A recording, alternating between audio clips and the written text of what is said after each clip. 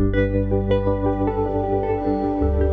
to the Whitewater Podcast. Stay tuned at the end of the message for church resources and more information about Whitewater. For now, let's dive into this week's message together.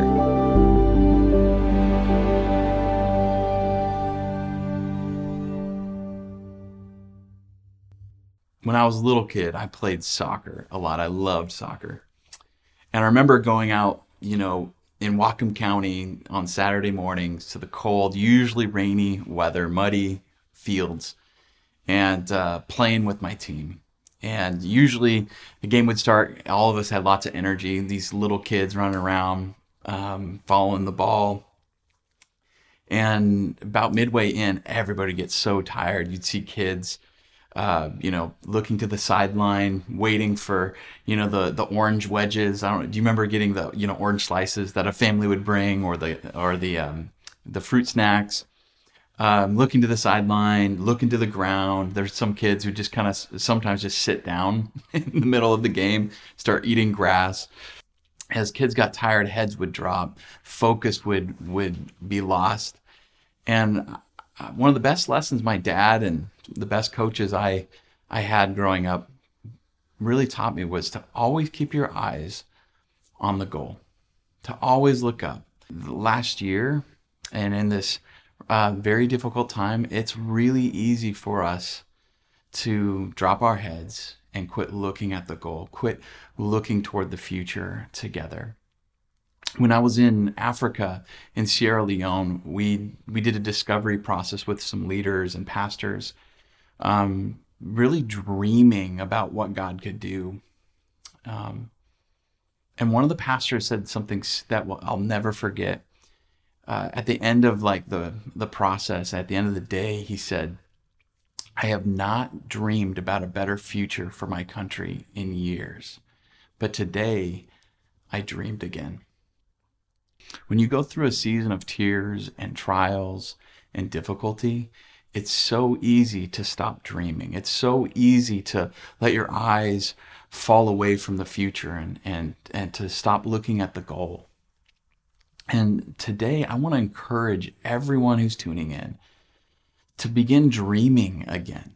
Don't forget to dream. Don't stop dreaming about the future that God has for us. In fact, this January, this whole month, we're wanting to, as a church, dream again.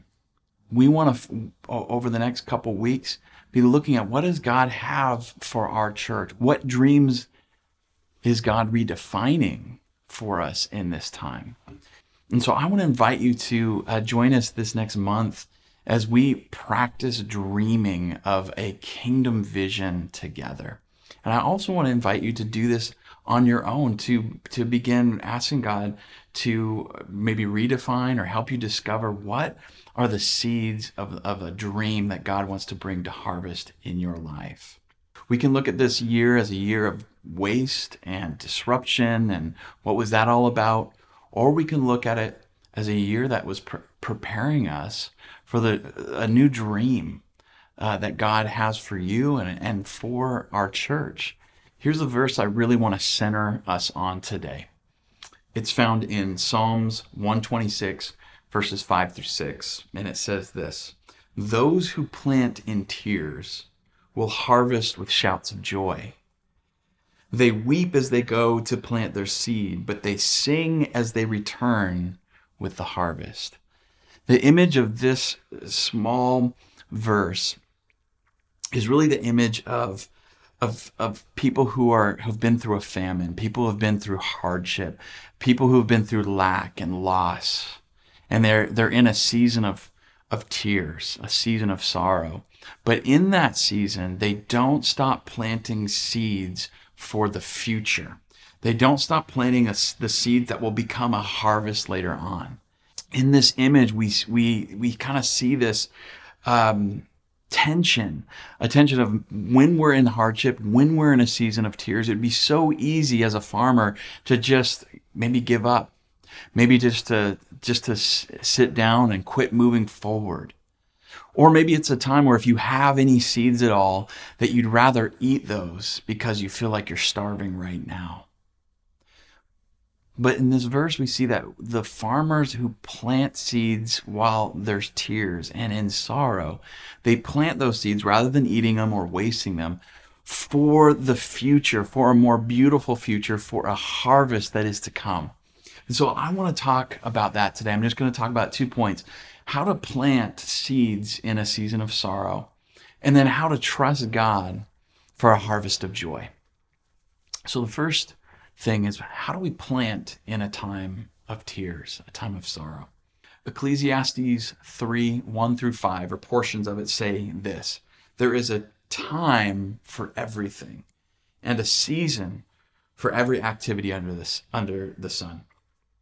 A time to plant, a time to harvest, a time to scatter, and a time to gather. It's so important to recognize the seasons that we're in. There's a time to plant or to sow seeds. There's a time to harvest what we've planted. There's a rhythm to life. I think it's so important, if we're wanting to learn how to plant in a season of tears, a season of sorrow, that our lives are filled with opportunities, and we want to plant seeds of that are habits, seeds of practice, seeds of actions, thoughts, and words that bring a harvest of goodness in our world around us. There's so much sorrow. There's so much, unfortunately, there's a lot of evil and a lot of things that are wrong with the world, and we can be part of harvesting goodness and planting goodness in the world. Seeds of peace, kindness, joy, hope, seeds of faith God has given us that we can plant now for a season in the future of harvest.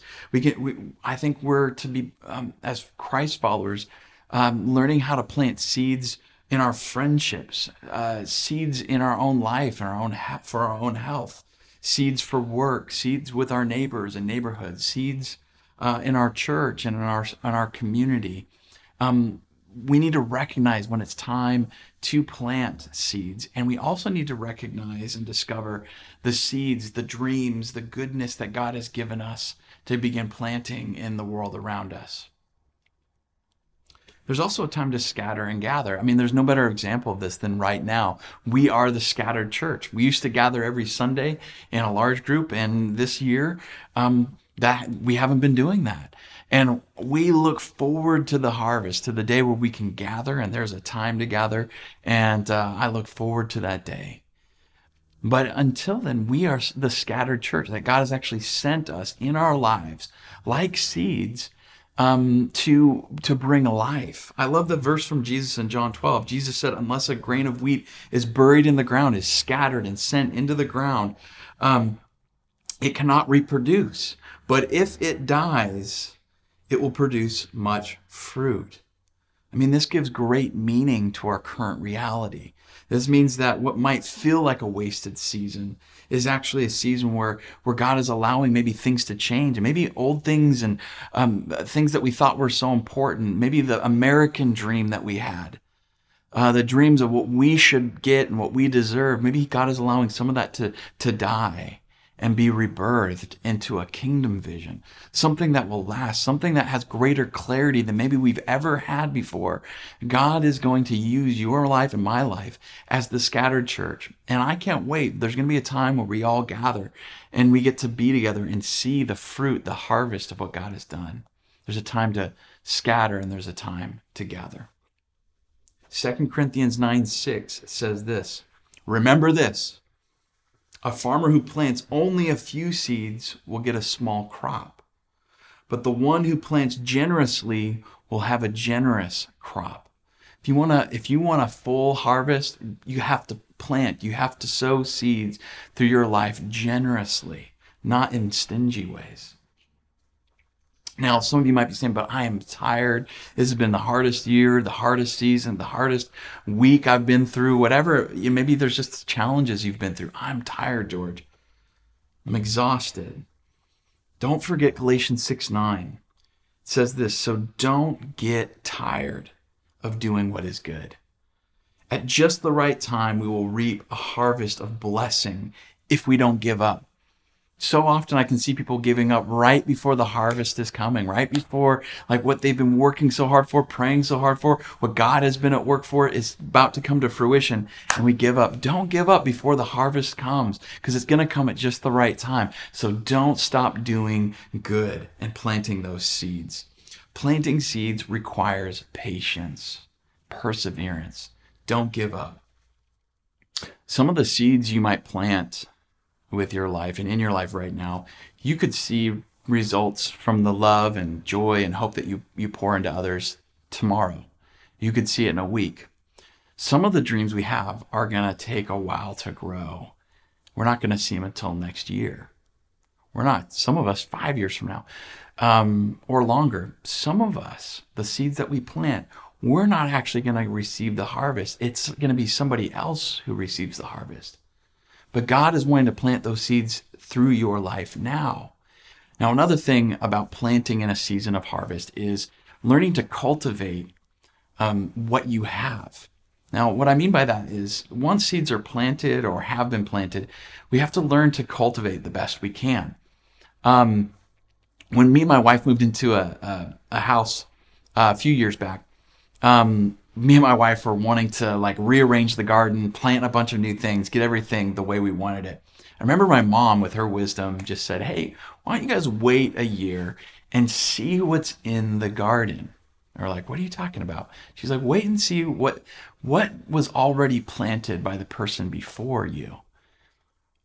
And so we waited a year, and when spring came, all these flowers and plants that we didn't even know existed came to life or broke through the dirt. We had daffodils and, tulips and other flowers that we didn't even know that were bulbs underneath the surface that had been planted by somebody else. And we got the benefit. We got to see this beautiful garden just burst forth with life. And so it is with people in your life. And if you're parents, if you've got kids, I want to encourage you to look for the seeds that God has already planted in your kids' lives, like their personality, their strengths, their joys, their hopes, their dreams, that is going to unroll in their life. It's already there. Maybe it's been dormant. Maybe you just have to look harder and cultivate the gifts that God has given them, the seeds that are already there. I want to encourage you to cultivate that so that the harvest of their life and even the harvest of your life, those things that have been dormant, can come to harvest. The second thing I want to talk with you about is trusting God for a harvest of joy. Trusting God.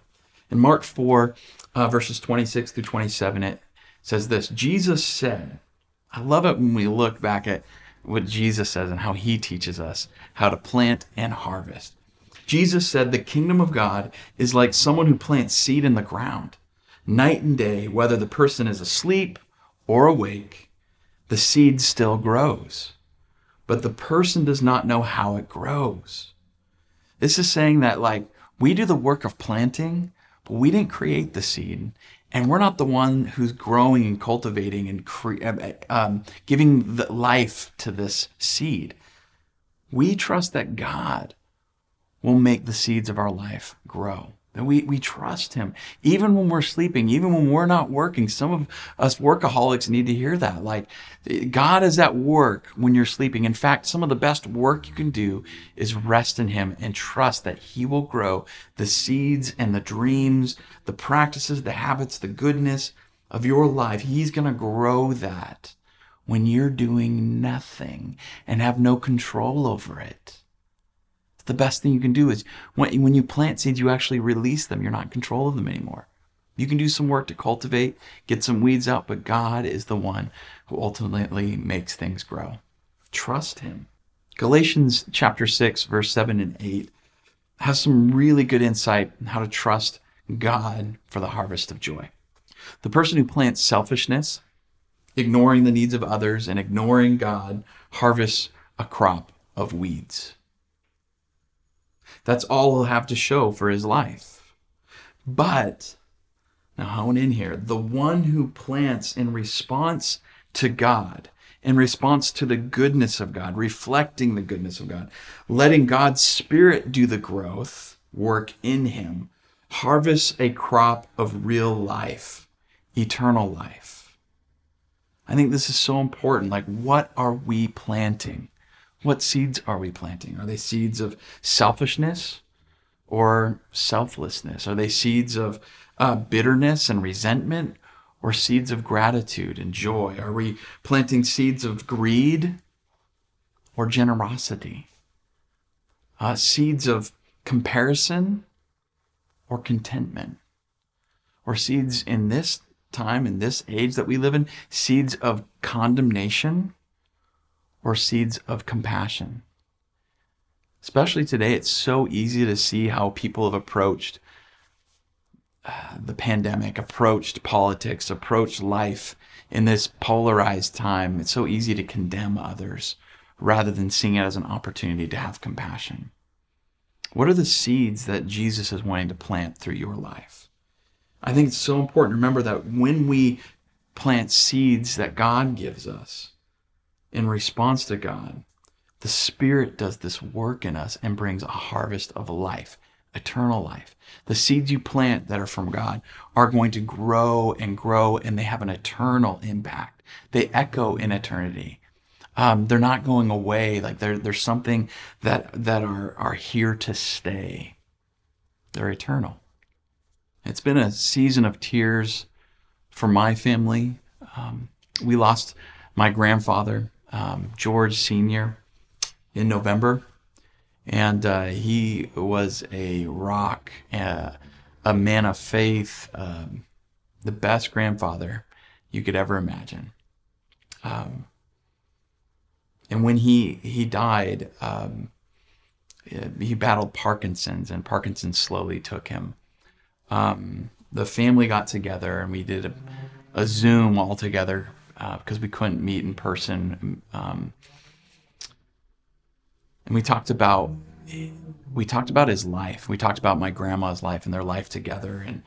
And one of the seeds that he planted was gratitude. I mean, he was one of the most grateful, thankful people you ever met. And that just gave him such strength and joy and a vision that people loved being around. And his gratitude that started kind of as an acorn turned his life into this oak. Like his life was a towering oak. I mean, and God used his life.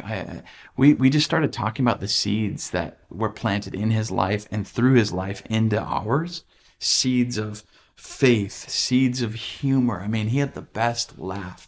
You could hear him through the walls laughing, and he'd always be saying, oh, that's a terrible joke. You shouldn't say that, Novella. And then he'd be laughing. That's his wife. And he just had this silver laugh. He had seeds of encouragement that were planted in his life, seeds of humility, humble man, seeds of being a forgiver and not a fighter. He could just let things go. And that planted seeds in other people's life. Plant the seeds that you have. Cultivate the garden you've been given. My grandpa was a gardener. He loved gardening. He loved cultivating his garden, but he loved gardening and cultivating the lives of people. So I want to encourage you to be that kind of gardener. Plant seeds, cultivate them, trust God. Plant the seeds you have in your life. Plant seeds for the lives of your family and friends, for your neighbors, in your coworkers, your church, your community. Plant the seeds that you have to give. What dreams may come from these seeds that are planted? As our family Zoomed and talked about the life of my grandpa, we had one Zoom that was like Thanksgiving, and we wanted to honor my grandpa and his gratitude. And he was a man of prayer and thankfulness. And so we wanted to honor that. And one of the coolest realizations that someone noted was that our family, we are the harvest of my grandpa's life. You are going to have some of the best seeds harvested after you're gone in the lives of other people. What will that harvest look like? Who will those faces be? Who will be those ones that carry on the best of your life in their life. When you're playing the game, your head starts to drop. You start looking to the sidelines, and we stop looking to the goal. We stop looking to the future. We stop dreaming. Friends, let's dream together. Let's cultivate. Let's plant seeds, and let's look for a harvest. I want to leave you with a few questions to consider with your spiritual family, maybe with your home church. How is God redefining the dreams of your life to look more like Jesus and his kingdom? What seeds has God given you to plant in this season? If you haven't started planting those seeds, how could you start today? If you woke up tomorrow and all the seeds you had planted became the harvest you hoped for, what would your life look like? What would your life look like in a year, 5 years, 10 years? And how do you hope the seeds that you plant and the harvest that you gather someday blesses the people in your life? Guys, thanks for tuning in. We love helping people move forward on their spiritual journey. And right now, I want to invite you to join us. Our church, our leaders, our staff, all of us have been dreaming together about the seeds God wants us to plant now for a harvest in the future. How is God going to take the seeds of the new digital ministry that we're doing online and turn that into a harvest? Our heart is that our church would embrace dreaming again and being a church that plants seeds for a harvest. Psalm 126 again says, "Those who plant in tears will harvest with shouts of joy.